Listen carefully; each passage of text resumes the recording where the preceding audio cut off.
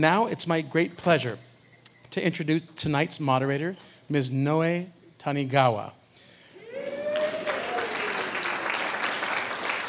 Noe Tanigawa is the arts and culture reporter for Hawaii'i Public Radio, an award-winning journalist. She has been honored by the Los Angeles Press Club, the Society for Professional Journalists, and the Edward R. Murrow Awards. She previously hosted radio music and news programs for WQXR in New York City and KCCN, KINE in Honolulu. Please give a warm welcome to Ms. Noe Tanigawa. Thank you. So glad you're here. Let's have a wonderful night together.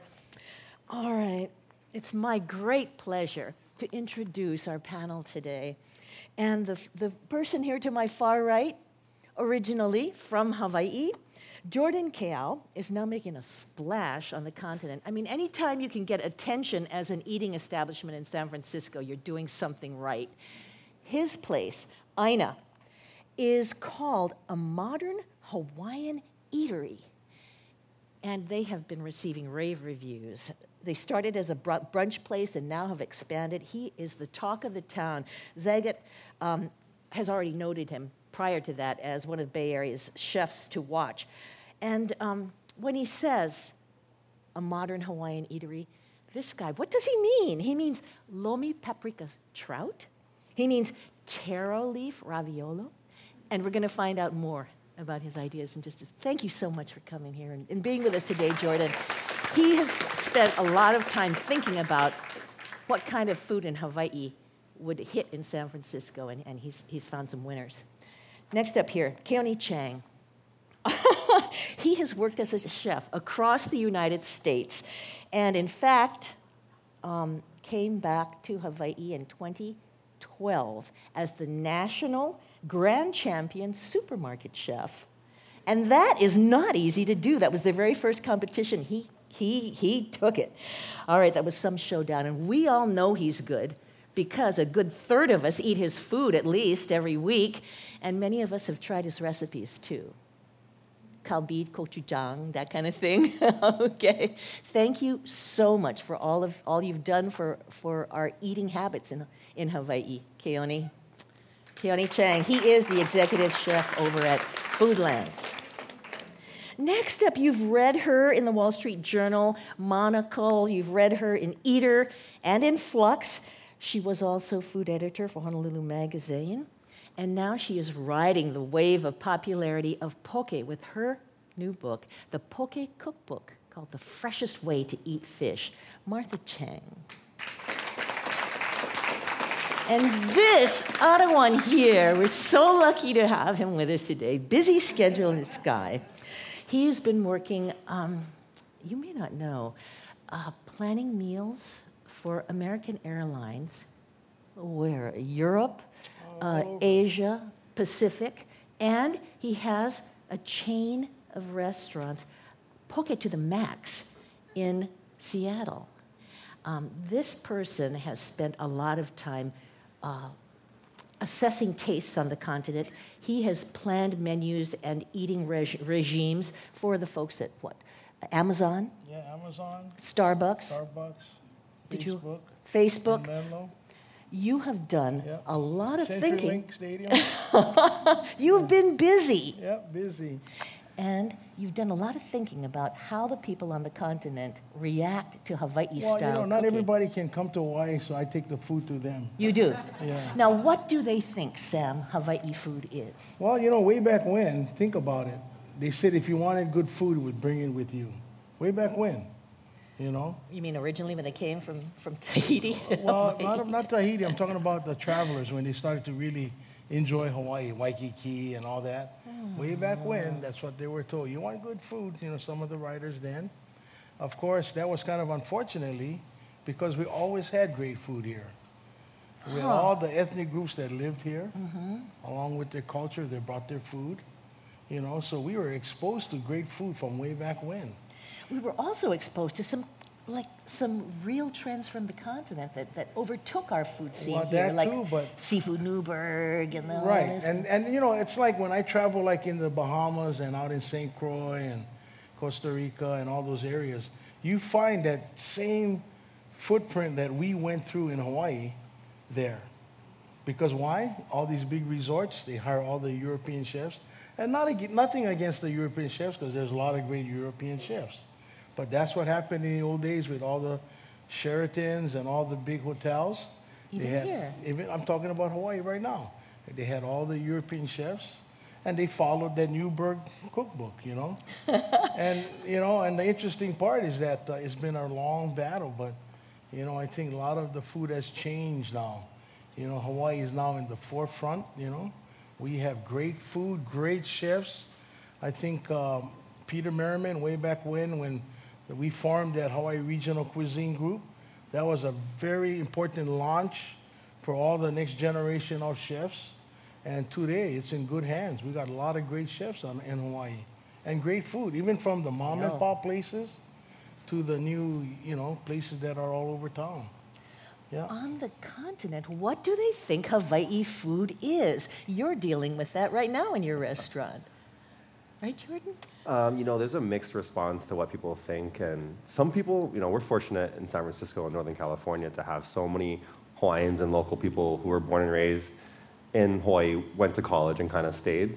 So we have those people on our side. When they come in, they're just like, wow, you guys are doing it justice. And thank you, because we don't see other people doing the same thing.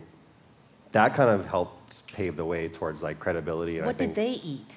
Those people who were looking for Hawaiian food, and where did they find it? Well, it's like people are like the word Hawaiian barbecue, Is and what? And exactly, right? For us, we all know it's like sitting in a garage with over hibachi, just grilling some chicken and beef. And when we try to think about explaining that to somebody else that didn't grow up in that culture, they don't really understand how. They're just like, oh, it's a meal. Well, how is that different from a Southern barbecue? Exactly, and I think Sam does a really great way of explaining it, and kind of rebringing the focus to we deserve to be on top and be compared with all the European cuisines, all the cuisines in the South, all the things that are kind of popular nowadays. I think, to be honest, we hit it head on. And I think when people think about Hawaiian food, there's still that image of pineapple and different things. And with my restaurant, I kind of drew lines in the sand. I said, we're just not going to serve pineapple. Because, and it's kind of like, people are like, wow, that's kind of, when the New York Times wrote an article about us, it said, Hawaiian cuisine, hold the pineapple. And I was like, wow, that was a pretty bold statement, because just for me to use the word Hawaii or the word Hawaiian to describe my food, I take a big weight with that. People sometimes, they use it so loosely. It's like, because they know people are going to come into the door because they know what a good version of that is, and they're still trying to find it. So, it's mixed. You get people who really know what they want and go because they know you have it, and they have some people that are going in, they're just like, oh, we do loco moco, but we don't do a traditional loco moco. We do a Calabi style, all American beef, no bone, braised, so very European. What is it in that case? Right? Exactly, smoked with keawe that we're bringing from Kauai, fresh hearts of palm from Puna. That, to me, was now a loco moco. Yes, it was served with rice and maybe not poi, but it was a different version of loco moco that was elevated. People were coming in and they were just like, wow, that's amazing. And they might not have had a traditional loco moco, but we kept all the names traditional, so when they come here, they look for lomi salmon, they look for different things that are either Hawaii or Hawaiian, and hopefully we do it justice. That's kind of our big focus. Oh. Well said. Yeah. Excellent. Martha, when you were researching poke for your book, you knew that folks on the continent would be interested in this, right? Yeah, because the publisher was interested in it, so they came to me for the book, because exactly, they kind of wanted to ride the Hawaii popularity and the poke popularity, which I feel like is, the cynical side of me says it's kind of a business opportunity, and the Hawaii brand is really strong right now. I think the Hawaii Tourism Board has done a great job of advertising Hawaii and sold it as a destination, but I also think, they're selling to a crowd that is really looking for something authentic, and I think it's not an accident that Southern cuisine is really on the rise now, or someplace like Denmark that never was on anyone's radar. It's coming to the forefront with Noma. And the same, people are just looking for something unique and tells a story that has deep roots, and Hawaii absolutely has that. Do they think of those roots and the story when they eat poke? Do they connect it with poke, do you think? on the surface, but I think it depends where you go to. I think if you went to somewhere like Aina, then you would. If you went to some of the more fast casual poke places, maybe not as much. But I mean, maybe it also inspires someone to come here eventually, and learn about it. Or maybe it inspires some people to not even come here, but maybe just like learn about it still. I don't know. How do you see that working? I mean, can people come to Hawaii, do you think, and be changed by something that they eat? I was reading a New York Times article about people going to the Korean Olympics and how very few of them actually tasted Korean food. Would it be, and how would they have been changed if they had? Can people, you think, come to Hawaii and be somehow changed by the food they eat here? Yeah, definitely. Yeah. You think so? I They think for sure would, yeah. I think with Taniokas and all those people that really do poke on a regular basis and do it very well, I think they've changed and touched a lot of people's lives. I get to live that because we're in Seattle, and I see all this millennium people. I don't maybe use that word, but all the the .comers that work in those industries. Yeah. We're in Amazon. We're in Starbucks. We're in these people know how to eat. CenturyLink. Those people know how to eat. And let me tell you what, maybe because of your writing or your knowledge of sending it out there, or had a bite or came to Foodland and had that touch for the first time. It's amazing. I'm sitting, on a bench watching the line at the trucks, and I go up to half of the girls that are walking over with their food. I said, "Do you know what you just ordered?" "Oh, yeah, we love your poke." And it's pronounced poke. And we know who you are. You're the famous Sam Choy from Hawaii. So I'm like, wow, man. He kind of sets you straight real quick, You're in Seattle. It's kind of like a nice day, which is like rare. But, and then, all these people, they're walking out with poke bowls and poke wraps and poke salads. And you're just going like, wow. And you go and just kind of like, introduce yourself, and they go like, stop. We know who you are. So that's I mean, exactly. Did you ever think something like a raw fish on rice could be so big? I always had that vision. I had that vision. I had to thank you very much because it's been a long trip. Well, look at this. We live in Hawaii. We've seen sushi and sashimi become a world giant, and more importantly, a household name. You go in the middle of America, like in Omaha, Nebraska, you'll find 2 or 3. Not a Nobu, not a Morimoto's, but you find a sushi restaurant out there, you know? And, so it's kind of like, I want to get poke to be there. So that's been my march. I hate the word mine, but we all work hard to do that, right, Chef? To get that poke, and your writing, really people pick it up and read it, and those are the important tools. And I think an evening like this, where we can talk about it and share with a lot of the people of Hawaii that enjoy some of our work and all the great food that we have to offer out here. I think when I'm out in the trenches out there, I get chicken skin. It's kind of like something that my mom and dad taught me way back when I was a little boy, not working, but didn't know how to work yet, but, sitting on the sandy beaches of Hukilau Beach in Laie, watching the guys throw the net, get the moi, clean the moi right there, throwing some back. And that's how I got really involved with Fish Watch Group, the Seafood Watch Group, because in Hawaii, we're light years ahead about the word kapu. Okay, you can't take fish from this month or that month because they're all carrying eggs. And we're way ahead. We didn't just rape the ocean and deplete it. I was, a few years ago, I was on the deadliest catch boats. We got to the Russian side. They put the cameras in the water like the Dead Sea. They turn the cameras around to where the American border is and just full with crabs and seafood. And that's why I really firmly believe education has to be another part of this venture, for the young generation and even for us. We can never say we've learned it all because every day we learn. Do you think, Sam, that food can be somehow an agent of social change? Oh, yeah, definitely. I firmly believe that you want good food, go to Japan.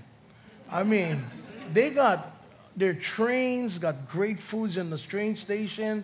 They got great food under the what we have here. What's that thing they're building? What's that thing? Rail. I'm not going to mention that. But in Japan, under their system, they got ramen stores.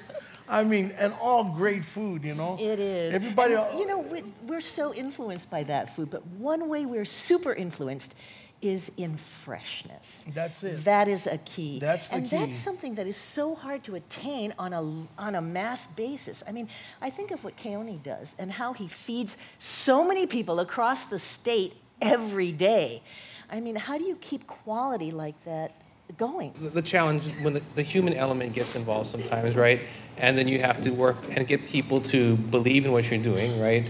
But it really comes down to having that vision, getting the right people, and then not being afraid to say it a million times, right? I need it to be this way. So true. So that's kind of how we do it there. I mean, and it's sourcing the right product too. That's what the conversation was like behind the scenes, my friends. These people were talking about other people, individuals that they know deliver certain things in certain places, and those are the key. Yeah. Those are the keys for these people who've got to produce a quality product all the time. You know, when you do a recipe, for example, you've really shared so many wonderful local recipes, and you look for what will appeal to local tastes. What do you do to make something taste local? Well, are you talking about the stuff we do in the videos or in the store? I'm sorry, would you say videos? No, I didn't. Oh, you said in general? Yeah. I mean, we look at a couple different things. I mean, we look at if there's a dish that we think is part of the DNA of Hawaii, right? And like shoyu chicken or long rice or poke or simple things like that, things that we all grew up. The thing that we're trying to do then is recreate it in a way that majority of the audience, when they try it, would agree that this is the way it's supposed to be, right? And then we will also do things like in our Foodland Farms Ala Moana store, we try to incorporate some of a modern look on certain things. And because, you know, our palates are evolving, right? So it may be that we're going to say, okay, we think that the palette of flavors in Hawaii or of Hawaii would be, you know, we're going to do lemongrass and kaffir lime leaf with something, or we're going to do shoyu with ginger and green onions because that's a certain direction that we're going to go in. And then we start looking at different applications and techniques that we're seeing, and we're always reading and we're watching what's going on. And I think those discussions kind of drive what we're doing. But what was interesting, though, is like for Kamehameha Day recently, we said, we're going to take our hot bar and we want to do our own sort of luau. And, you know, we figured out how to make sort of the baked lau so that it could go out. We did our own version of, you know, squid luau, but we did it with kale to try to, you know, mix it up a little bit.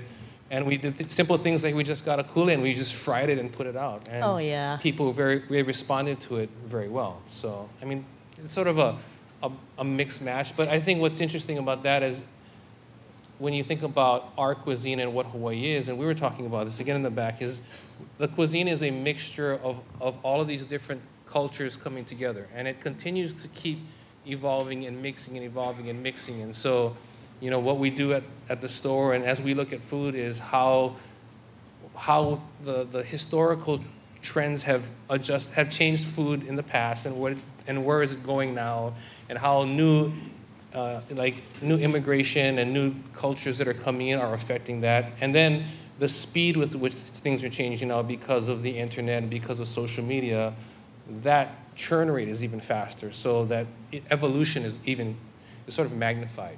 So I hope that answers the question. And spawned more. But I mean, that's the same kind of thinking you do, right, Jordan? Absolutely. The whole time Keone was speaking, I'm like, wow, that's the same thought process I work through. It's, you know, I'm kind of selfish sometimes where I kind of cook what I want to eat because I haven't had it in a while. You know, like I need to have lau because on the menu because I can't get it anywhere else. So we start figuring out, okay, where can we get luau leaf? Who can we get pa'ia'i from so we can make our own poi? And it's really cool to be serving hand-pounded poi in San Francisco because I think we're the only place in the United States, you know, that serves hand-pounded poi. And it's things like that. It's those initiatives, you know, having kalo be, you know, or even ulu be the staple instead of pineapple being the picture and the symbol of Hawaii. How about kalo? How about ulu? How about these things that we are more connected with? That's true, because, the ulu industry is going to be booming soon. You think so? Another one. I know. The next thing. I know so. But, This is the next conversation. The interesting part of about that, you're so right, and now the education piece of the ulu now comes into play, because people see it. They wonder, like, how do you get up there to get it? What's all that milk that's coming out of it? But see, now that becomes part of the education movement now. It's kind of a forbidding thing to start working with, really, though. First off, I can't imagine housewives or people at home. This is me, Right. I mean, but, now it's going to be brought to the forefront, not only as flour, but as a product, as breadfruit, yeah. Let me just say this piece, because when I'm out there doing it, and guys go like, what's ulu? I said, oh, that's the knife from Alaska. I go, no. It's a breadfruit.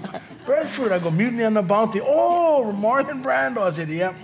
That's the fruit. Yeah, so, you got to kind of do that. It's like the first time I made poke years ago at Washington, D.C. for the big fish fry. And Danny Inouye was there. It was so nice. Akaka, all those people out there. And I had 400 pounds of fish and had a small line because it was raw. So I turned around and I said, oh, we got fish tartar. Boom, the line came long. So it's just a play on words. That's all it is. So tell us a little bit about poke, your research on poke, and different pokes. Yeah, I think we all have had a little dabble of it. What's really interesting, not to kind of like toot my horn, but what's been really interesting, almost every poke place I've been in, like in London or outside of America, there's my book in there. So hurry up with your book. And your book next, that's right. So the other interesting thing, I did the research because I believed, I grew up with it in Laie at Hukilau Beach, but I also believe that if you're going to put a pen to the page, you got to know more about it than just talking about it. So, did the research about the trail of poke, like the Tiki, or where did the Hawaiian people come from, or Polynesia? So, of course, started up in South America. Guess what? Ceviche.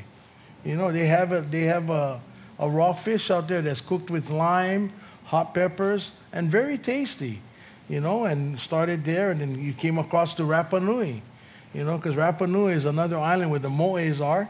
And you go there, you find no trees, that's true. Whoever been to Rapa Nui, they used all the trees to roll those big mo'es down to the ocean.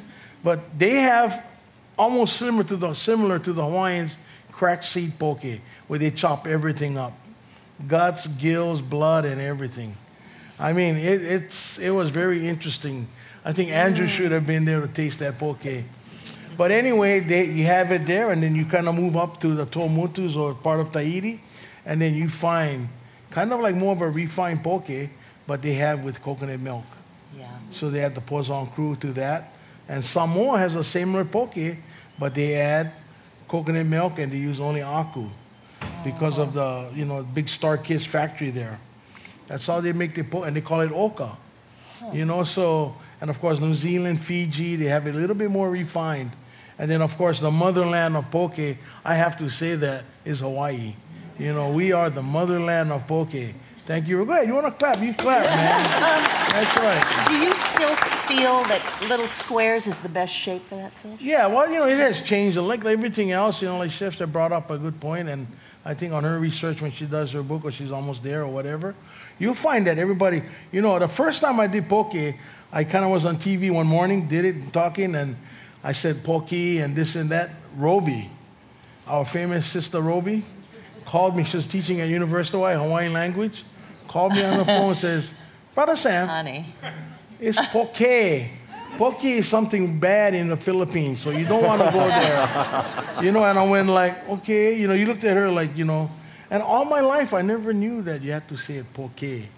And then she sent me a whole clip on the research of, why it's called, because cut into cubes or just chopped, because there's really no really word to define poke, So that's how I just kind of like said, if you're going to learn it, you must learn it from the best.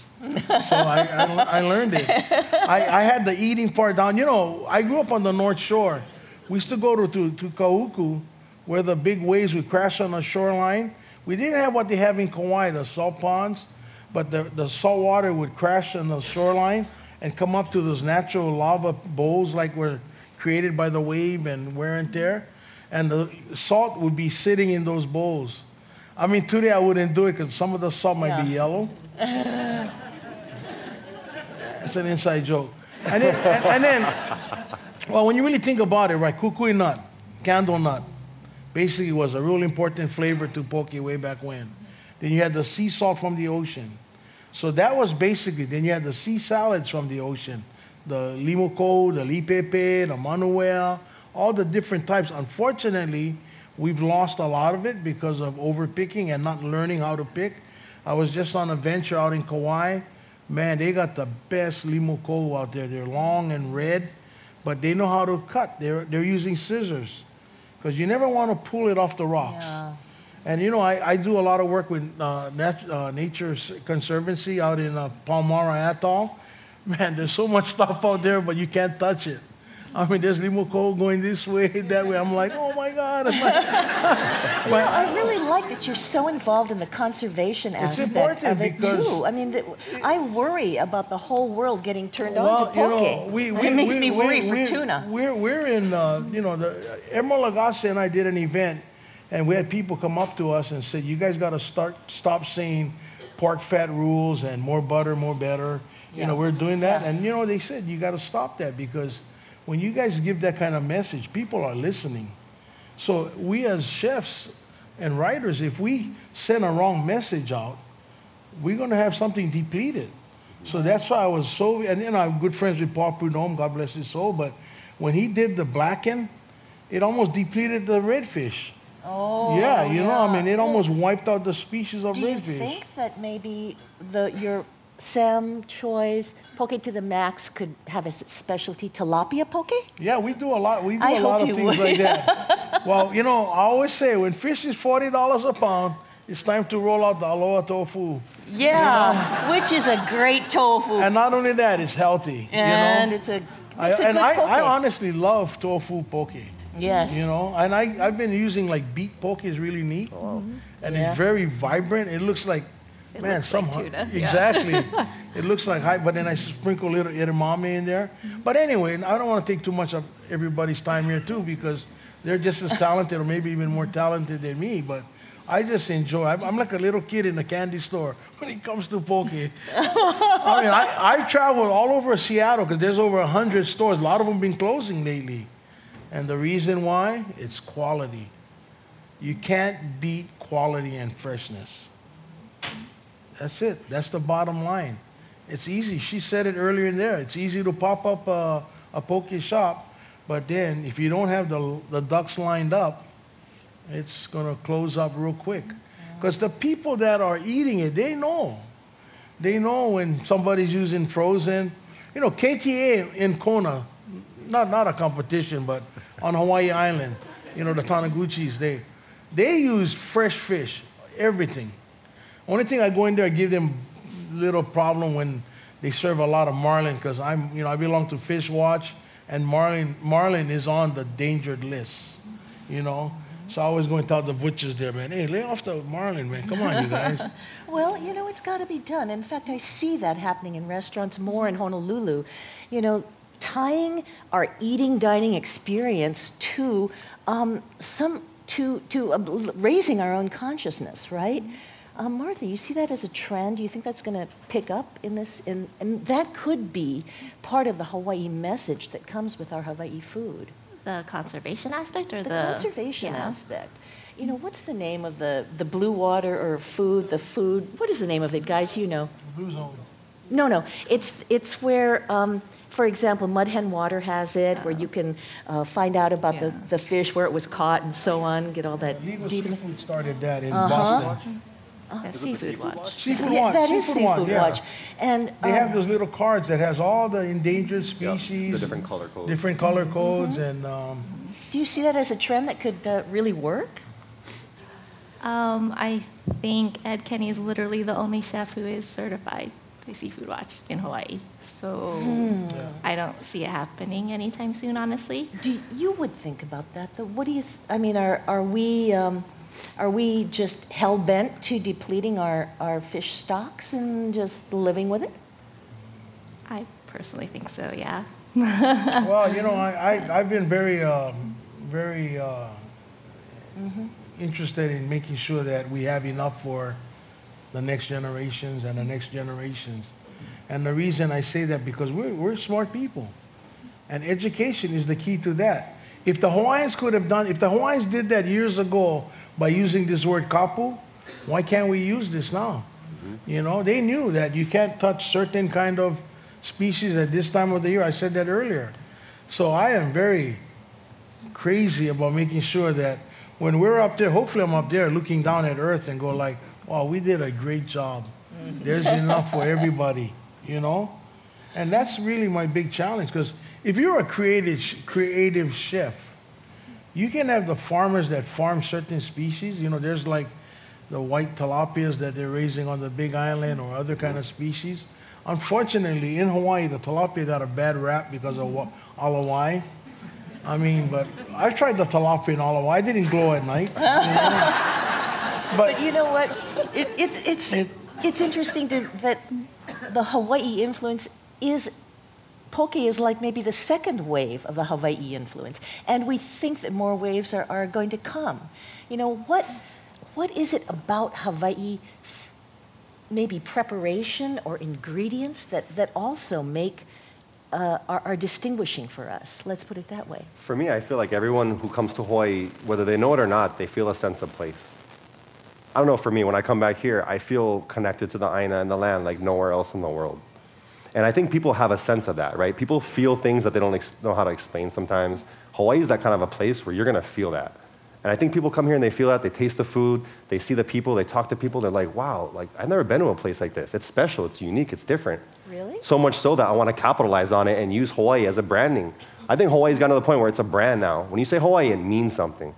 What does it mean, in your mind, or as you see it, as you think the continental people? For me, the word Hawaii, it means more than just right, a place. It's a mentality, it's a way of life. Like when we talk about the Seafood Watch and sustainability, for me, becoming a chef and being from Hawaii, growing up on the Big Island, that was kind of like the way you lived your life. I didn't see any other way of doing it, you know? And I saw in the industry chefs doing things that were cutting corners, and I just knew I wasn't gonna make that sacrifice. You know, we bring a whole pig in every week. We use Garden Isle for all of our fish. And our seafood rating system here is so good because of all the Japanese influence that our number 2 here is the number 1 in California as far as the grading system. So we're able to really, influence people. It's just now they're willing to listen. Now people are like, hey, what do you guys have to say about this? Is this authentic? You know, I learned about poke from Sam. I read his books. What are some other maybe ingredients or preparation methods that might seem characteristically from Hawaii? Well, you know, I talked to Daniel Anthony from Mana'ai about this a lot, and we talk about lau, right? It's a dish. Butterfish, Hawaiian sea salt, pork. To me, I think lau is a technique. I don't think it's a dish. I think it's a way that you can, anything you want in there. We did a 60-day aged pa'ia'ai lau. Literally just kalo, that's one plant. It was something that like terroir is a culinary term for like this essence of flavor that you just can't describe. It's almost like umami. I feel like we have that in so much of our food. It's why people can't explain it. They try to imitate it, but they can't. They fall short. You know, I think, you know, I use chicken katsu as an example, right? You know, I know the Japanese style is chicken breast, but in Hawaii, I grew up eating chicken thigh, dark meat katsu. So that's what we serve. You wouldn't believe the amount of people who love our katsu and come there just for a chicken katsu. Why, right? And yeah, you know, we use organic chicken, we use sustainable farming, we buy from purveyors that are doing the right thing, and we're helping tell the story of like, look, if it's Hawaiian katsu, it's gotta be chicken thigh, gotta be dark meat, gotta be panko, breadcrumbs, right? There are certain things. If you're gonna say this is katsu, it's gotta follow those guidelines. If not, don't steal our name. What do you think, Keone, could maybe hit next? Well, I think what's interesting, is I'm seeing a lot of Filipino hitting.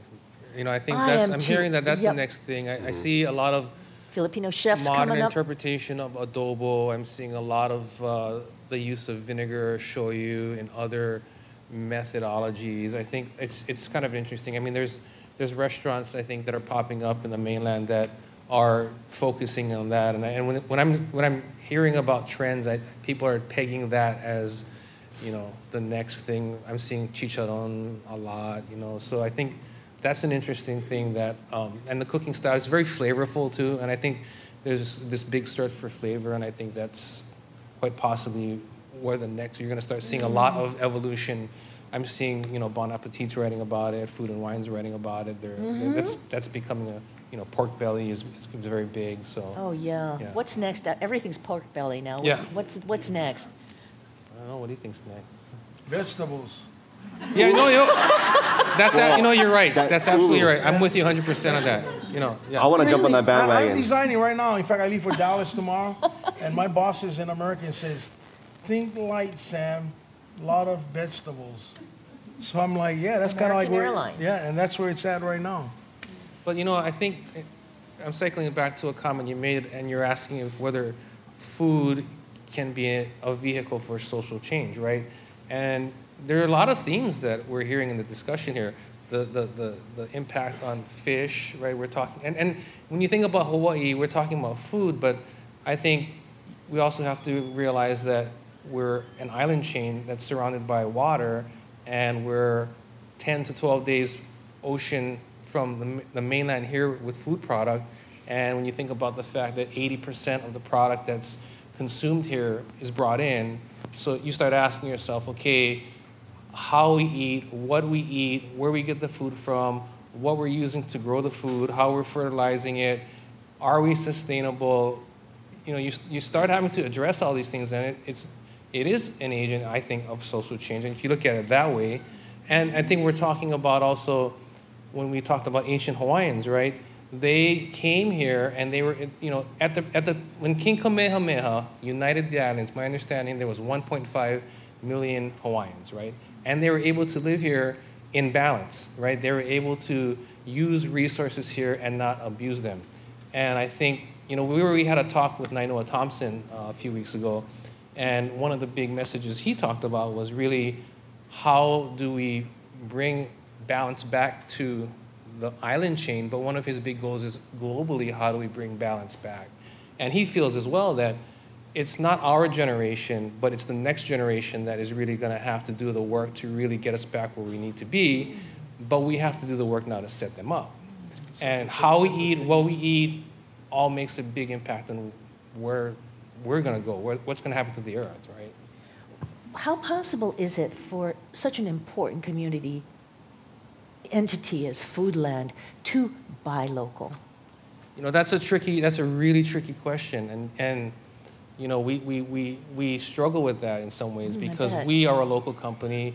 We support local. One of our big initiatives actually right now is to support local, and for us it's working to define what that means, right? Does that mean locally produced, locally grown? What is that? What is local? But at the same time, we want to try to support the economy that we have here. So where we can, we're bringing in local product. And because even though we're a small company relative to, Kroger with thousands of stores, in Hawaii, we're a big company, right? Mm-hmm. And so it makes it even more challenging because there may be a farmer that we love their product and they do a great job. But they're afraid because they think they have to do all 33 stores. And so it's working with and reaching out and creating relationships and networking and doing outreach so that someone knows, we like your product. If you can only service one of our stores, we'll take your product to that one store. And if it just supports that community. Well, and that's the other question. Well, people also are afraid to sometimes work with us because when you start working in the supermarket industry, it's not just selling product, it's about logistics and distribution. And so I might be able to grow something, but I don't have the infrastructure to get it to you. And so we're doing a lot of work to try to figure out, okay, how do we look at the supply chain and how do we support the supply chain to get the product so that we can get it in the stores? And then the other part is educating the public, right? Because when you ask someone, would you rather have local or would you have mainland? They're going to say local. The next thing I'm going to say is, okay, are you willing to spend 30% more for that? because it's local and it's more expensive, the yields may be lower, we have weather issues, that's when people start having to make the tough decisions. Let's ask that question. Are you willing to pay 30% more if it's local? Yes. Are you really? I just want to get to that part because I think very well said, but I think the real challenge, I know we kind of like getting off what really the topic's all about, but the real challenge is looking at our land lease. Our poor farmers who really work to their nails and feed and everything's hunkered down in the earth, they're making just probably breaking even because of the land lease. So if our state is as great as it should be, they should cut the deal with the farmers and give them a deal. Yeah. I mean, they work.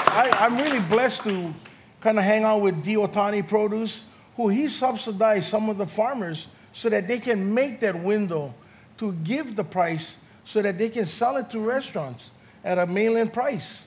And the reason I fight for this because I know how hard farmers work. And they get the real short end of the deal. They got to pay for the water. They got to pay for the electricity to pump the water. And take such risk. The people on Puna right now are just praying that their papaya industry just don't get totally wiped out. I mean, people on Maui. I mean, we got probably the best growing weather, but it's just that land cost is so outrageous that it forced them to come in 30% higher than the mainland people. It's here. But we have the technology, we have the smart people, Larry Jeffs on there, the Loon Farms, they can produce, they can just keep growing. But when you factor in the land costs. We have to close up pretty soon. Yeah, now, but anyway, that's my story. That is a major point because in the end. And I won't run for politics, trust me. I don't know. We may draft you. But we've just got a few minutes here. And if there were to be a message that went out with Hawaii food, a message people get when they eat our food, a message when they read our cookbooks, what do you think that could be? I'll go first. Hawaii's magical. Hawaii's a very magical place. We all live here. We enjoy a lot of things. Everybody has different enjoyments. But when you put it all together, we're a very loving community. We care for each other. We want to see people succeed. But more importantly, we care. That's Hawaii. And that's why people look at us and go like, wow. Right here. That's what we are. We're caring people. In the end, that's what makes the food so good. That's what makes food. Care. The chemistry. What do you say?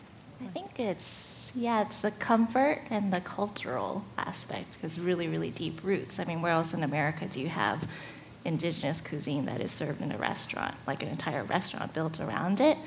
And definitely, like when I think of Hawaiian food and local food, it's very much a comfort food. It was born out of the plantations or is born out of the native Hawaiian culture. And I think it's great that we straddle both sides, Hawaii, like east-west, yes, of course. We also straddle like both sides of the timeline. We, right now, incorporating all these new influences, like you're saying, the immigration, but we're very much also set in the past. We have restaurants that are centuries old, and that's pretty rare these days. Manavos. No, I think that Hawaii and Hawaii food and it's the sensibility that, and I think we're all saying sort of the same thing, that it's soul and it's from the heart and the sense of place. It's all connected, right? When you come here, there's a sense, this vibe that you get, right? And it's in the air. And we use the term aloha, but I really think it has to do with that feeling of community, togetherness, and soul and heart all mixed together. And when you're eating the food, that's all what you're experiencing, Wow, said. I gotta go last. That's gonna be hard. Actually, we said it all. You really did say it all. I got inspired by each thing that you guys said, and I think a lot about, like, for me, I always wanted people to walk away with more intelligence of Hawaii, right? I want them to see Hawaii the way that I did, like the stories of learning about how smart Hawaiian people were, where they had the fish ponds and they would only take what they need. That's like sustainability 2,000 years ago. I want intelligence to be big, right? Like, we know the culture's there, the sense of openness and welcoming people have been defined, like Hawaii defines that. But I really also want there to be an intelligence part to it, because I don't think people understand how smart Hawaii is. The people, the culture, and like how traditionally Hawaiian people were so intelligent and so smart, living sustainably, almost 1 million people on every island. I mean, how did we mess that up? You know? But I just think that, like, for me, I really, really want, you know? And I think the intelligence part to it, the education is part of that intelligence part, you know? I think I want people to walk away with the intelligence that people of Hawaii have. Well said. Well, my name is Elisa Johnston, and I'm wondering, since one of the biggest food stories in Hawaii in the last 2 years was the conditions of the fishermen on the fishing fleets that supply us with fish, is there a role for the large-scale purchasers of fish in trying to affect public policy, or how we deal with immigration, or how we enforce the laws that exist? What do you see that is certainly an opportunity to affect change? Jeff? Well, you know, seriously, see, I mean, we're laughing, but that's a very good point. Yeah. Because a lot of those guys on that boat, they cannot come off the boat. They're like locked into that vessel. So they go out to sea, work their butts off. They come back in. They got to stay on that boat. They fish. They cook their fish, whatever they have. And, you know, it's kind of like, I remember when some big celebrities had made clothes in some foreign countries, not going to mention names, and then all of a sudden, child labor. So we have to look at ourselves in the mirror and go like, hey, wait a minute. You know, is it good what we're doing? We're enjoying all this tuna and all this fish that kind of like Nelson Bay in New Zealand gets shipped over to Japan, or whereas of ours here goes to the mainland, and we're just kept here with just a little bit of the fish that we have here. But some people may say differently. But so you, as someone who has to buy large quantities from these fishing fleets... Yeah, so we have to really look into that and look at how we can change that around. As a responsibility to look for, to deal with only legal or... You know, I did a thing with Thomas Keller just recently, and he's a very interesting guy. He goes deep into food, you know, scary deep. Yeah. He's got a hippie girl that grows all his, raises cattle to get his butter in Connecticut. You know, and I'm like, why Connecticut? There's people in the Bay Area that has cattle. But he goes, oh man, the way she sings to her cows and the way she, you know, she walks in the real nice and she dances, you know. And I'm like, man, is this guy smoking some of that Colorado herbs? But anyway, no, he's not. But that's the kind of person. So, you know, you want to be pure to what you're doing. And that is so true. How can we be pure when these guys are locked up on those boats? Well, maybe when we go into restaurants, Does that answer your question? to, you know, as diners and as consumers ourselves, we have a responsibility in that as well, I would think. Does that answer or? I actually have something to add to that too. Because I grew up fishing with my uncle, right? And I know how hard it is to fish. We used to fish Hilo to South Point. And it was an all-day fishing day, 12 to 16 hours. We would sleep on the boat the night before. We would be on the boat past Hilo Breakwall at like 5 o'clock in the morning. It's a hard labor, right? So when we were thinking about, okay, how are we going to start serving fish in San Francisco that's good quality that I can be proud of? You know, we looked at a lot of different fishing companies, but my big thing is I had to go to the port here, and I wanted to actually see. I met the fishermen, met the guys in the crew. Oh, how many boats you have? You have 3. These are all the crew guys. Got to meet them all. Really got connected. Okay, who's your fish buyer? Who's the guy who selects the fish? He's from Hawaii, born and raised, Japanese guy. Okay, good. Looking at the whole process and going through it, I think, you know, like you said, knowing where your food comes from, knowing the farmer, that way you know who your fish is coming from and you know if that's happening. And to be honest, if you're doing that, it doesn't really fit in, you know, it's hard to fit in with Hawaii. But, you know, not to be really bad on this whole deal, but when you think about it, Japan, they've learned to teach other people how to set the lines so that the bycatch isn't as much, the turtles, the sharks, and they have a fraud process. And even in Hawaii now, they've not only recently, but, you know, in the past, they've learned how to set those lines to do that. So a lot of education has moved towards that. I think DLNR, I think they got people on the vessels now that go out, you know, but we still need to work some kind of way we can get those guys off the boat and be normal. Get your views or your point on old school poke, such as menui, veke, akuli, o'io. Manini, yeah, Wow. definitely. Kala, pakakui. Yeah. You know, and going back Ole. to sustainability, because those types of fish can still be raised in a tank or in a fish pond as they do today. Well, just your thoughts on that. Well, you want to talk that or? You know, man. Thank you. But anyway, thank you. So kind of you. Anyway, real quick, very good point. History, that was the first fish that they threw their nets on, or they made their fish cages to catch those type of fish. And those are really, personally, my favorite poke. The kole poke, the yellow-eye kole, yeah. The moi. You just eat it like a paste? No, you chop it up, bones and all. And I think that's the challenge of having that, where the liability part, if we were to introduce that and somebody doesn't know how to eat it, then that's where we can get in trouble. But if you go to a Molokai reunion from the Purdy family, or you go to the Big Island, the Coolese, you'll find that kind of poke all on the table out there. Not the eye poke, but you find all of that kind of fish that he just mentioned. Of course, o'io, they spoon it to make the o'io poke, which is one of my other favorite. Yeah. That's like eating Spam. There's no bones in it. So those are very good. And you're right. You can farm and raise those fish because it's easy. It's right on the shoreline. Can they ever be a big seller, you think? Oh, How about that's going to be only for the chosen few. It's a kind of fish that'd be tough to sell.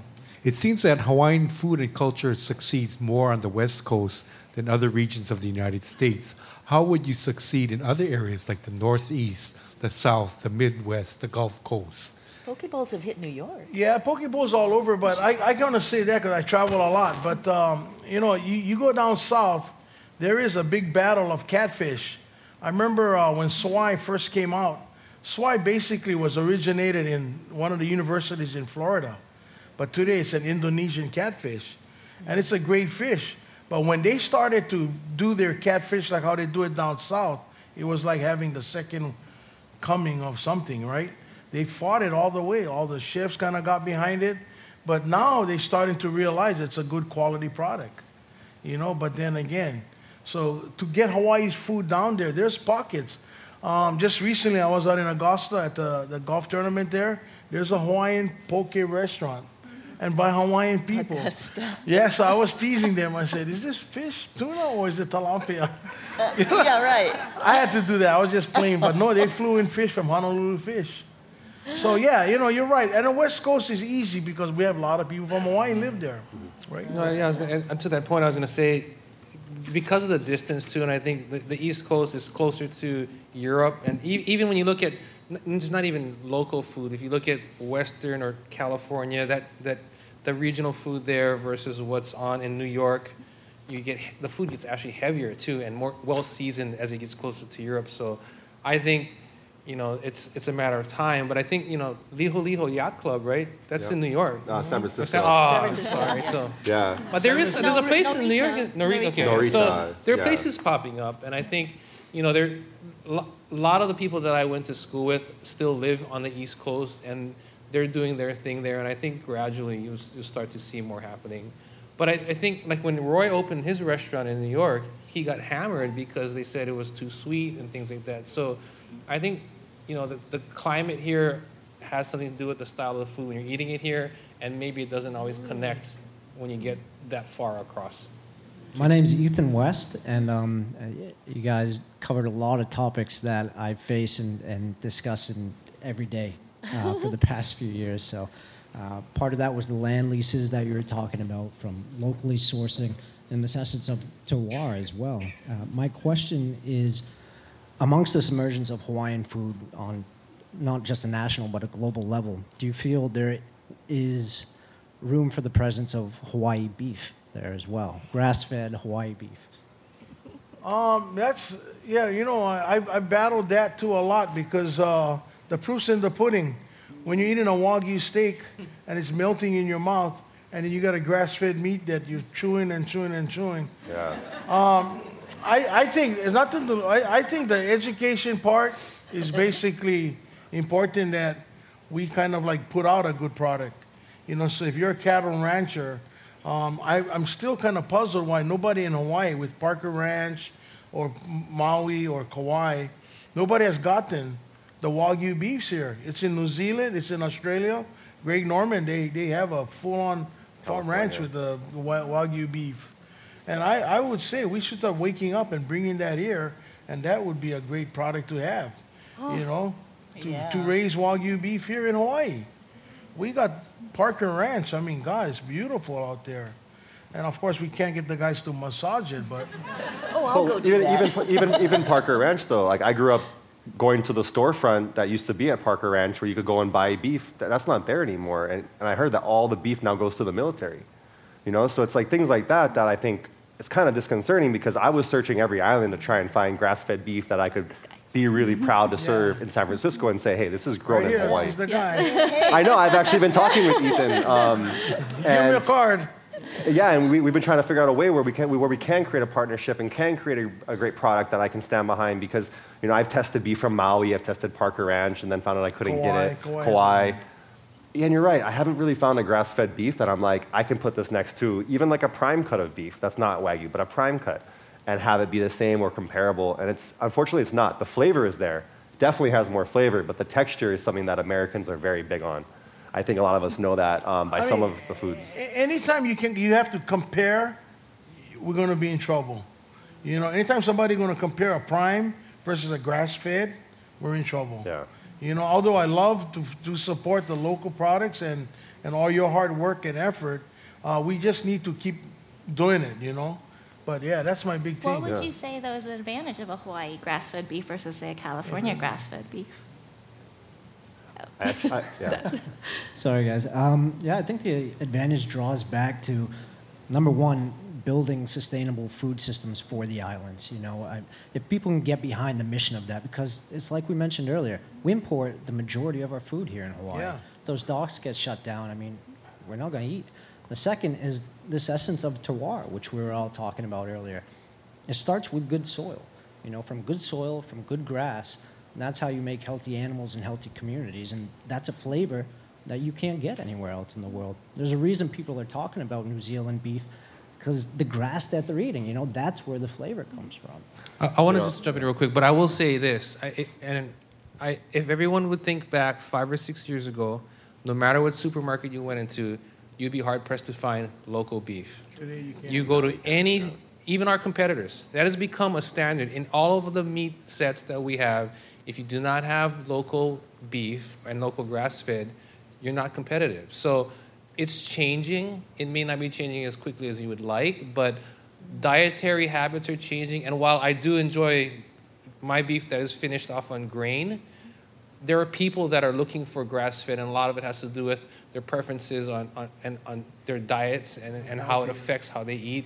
So it's changing, and you just need to keep fighting the good fight and just stick in there, because I can see more of it happening. Yeah, and one thing I'll add is that Hawaii is the best place to do grass-fed beef. In California, like you mentioned, I know so many farmers, Marin Sun Farms, like all these really ambitious farms that actually can't fully do grass-fed beef. They say they do, but it's finished on corn, right? And is it GMO corn? I don't know. But these are the things that, like, I support that initiative, and I'm not giving up on it, because I do see the change, and I kind of want to see it to the point where we can compare it. But Hawaii, we have the grass, we can rotate the cattle, and they can be 100% grass-fed. Hi, I'm Larissa Fujimoto. I'm from Kauai. And I just have a question about poke, because it's actually very political for me. I live 6 months in Los Angeles, and I live 6 months in Kauai. And mainland poke is not, it's such a departure from what we eat in Hawaii. And I just wondered, what do you think about the authenticity of poke like in the mainland versus in Hawaii? Because I go to my poke shops here now, and people are asking things to be customized for rice, for fruit, for kale, for all kinds of different stuff. And that, to me, growing up in Kauai, which is like Hawaii's frontier, kind of like little like Molokai. So for me, that's very like personal, and it's almost like disrespectful to me. I think you're gonna find more of those kind of poke, like the Chipotle kind of poke stores closing. Yep. It's already started. When you walk down the line and you want rice, you want this, you want that, you're finding a lot of it's closing. I know in Seattle, about maybe a good 24 already has closed. San Francisco, same thing. Yeah. Why? Because of what you had just said. It's not the truth. It's not the true meaning of poke, and they're not. My big concern when I was asked way back when, what are you nervous about poke? I says no. Two things I would like to make sure they do: know how to say it right, and making sure they use fresh fish. That's all I had to say. No. Because everything else falls in place. But anytime you see a Chipotle type of poke shop where you walk down the line and then you got one girl or one guy or guys over there adding things as you're asking, I want this and what. That place, I'll throw any amount of money on a few dollars I have to say that place is going to close. Yeah. So should I scrap that concept I was working on there? No. But you know what, Chef? You're in the lion's den. No. I gotta admit it. He's right, but he's in the lion den of poke. It's Hawaii. We're fortunate. Our people who eat poke are educated, like you said. You're from Kauai. You know what's good and what's not. And a lot of those guys out there, when you do the research on them, they're just looking for that quick swing of the bride. Yeah. So the place that you do go to in LA, right? Or okay, so the thing I would say is it goes back to just like we're talking about sourcing, right? If you know who's making the poke and you're confident that person knows or has some foundational understanding and understands the real DNA of it, then you're going to have a good experience and that can exist somewhere. But if they don't and they haven't taken the time, and just like go to a Mexican restaurant here. I'm sure there are people from Mexico going, what the hell is that? So it's the same thing, right? If you haven't built up an appetite already, because I sure have, we are actually going to have poke bowls for all of you here tonight at the reception. They've been prepared by Keone Chang from Foodland Farms. We're really excited to have them here. Keone, can you tell us a little bit about what the recipe is, what you've prepared for us tonight? So we actually we kind of thought a lot about what we were going to bring to the table here, and the team at Foodland Farms all want to put it together, and I think they did a really good job. And I hope if you liked it, let me know. If you didn't like it, let me know too. But so we have two versions. One is, and basically the bases are different. One is rice, and one of them is salad. And so the rice is short grain sushi rice that we cooked, and we just lightly seasoned it. And the other is mixed greens. And so, but both have the same actual poke. And we were debating like what kind of poke should we make. And I'm glad we picked the one we did, because I think as we started talking about poke in this whole discussion, I think the question of authenticity comes up. And so what we chose to do is we took number 2 ahi and we diced it. And all it has is a little bit of sesame oil. It has inamona. It has white onion. It has ogo and some green onion on it. So we kept it very, very close to authentic, and there's no shoyu in there. So I think it's a real solid original style poke, Hawaiian style poke. And the last thing I was going to say is, if you're paleo, if you're Whole30, if you're keto, eat the one with the salad, you're fine. Thank you all for joining us. We're so excited to go and dig in with you right now. And finally, a big round of applause for our speakers this evening. Thank you so much.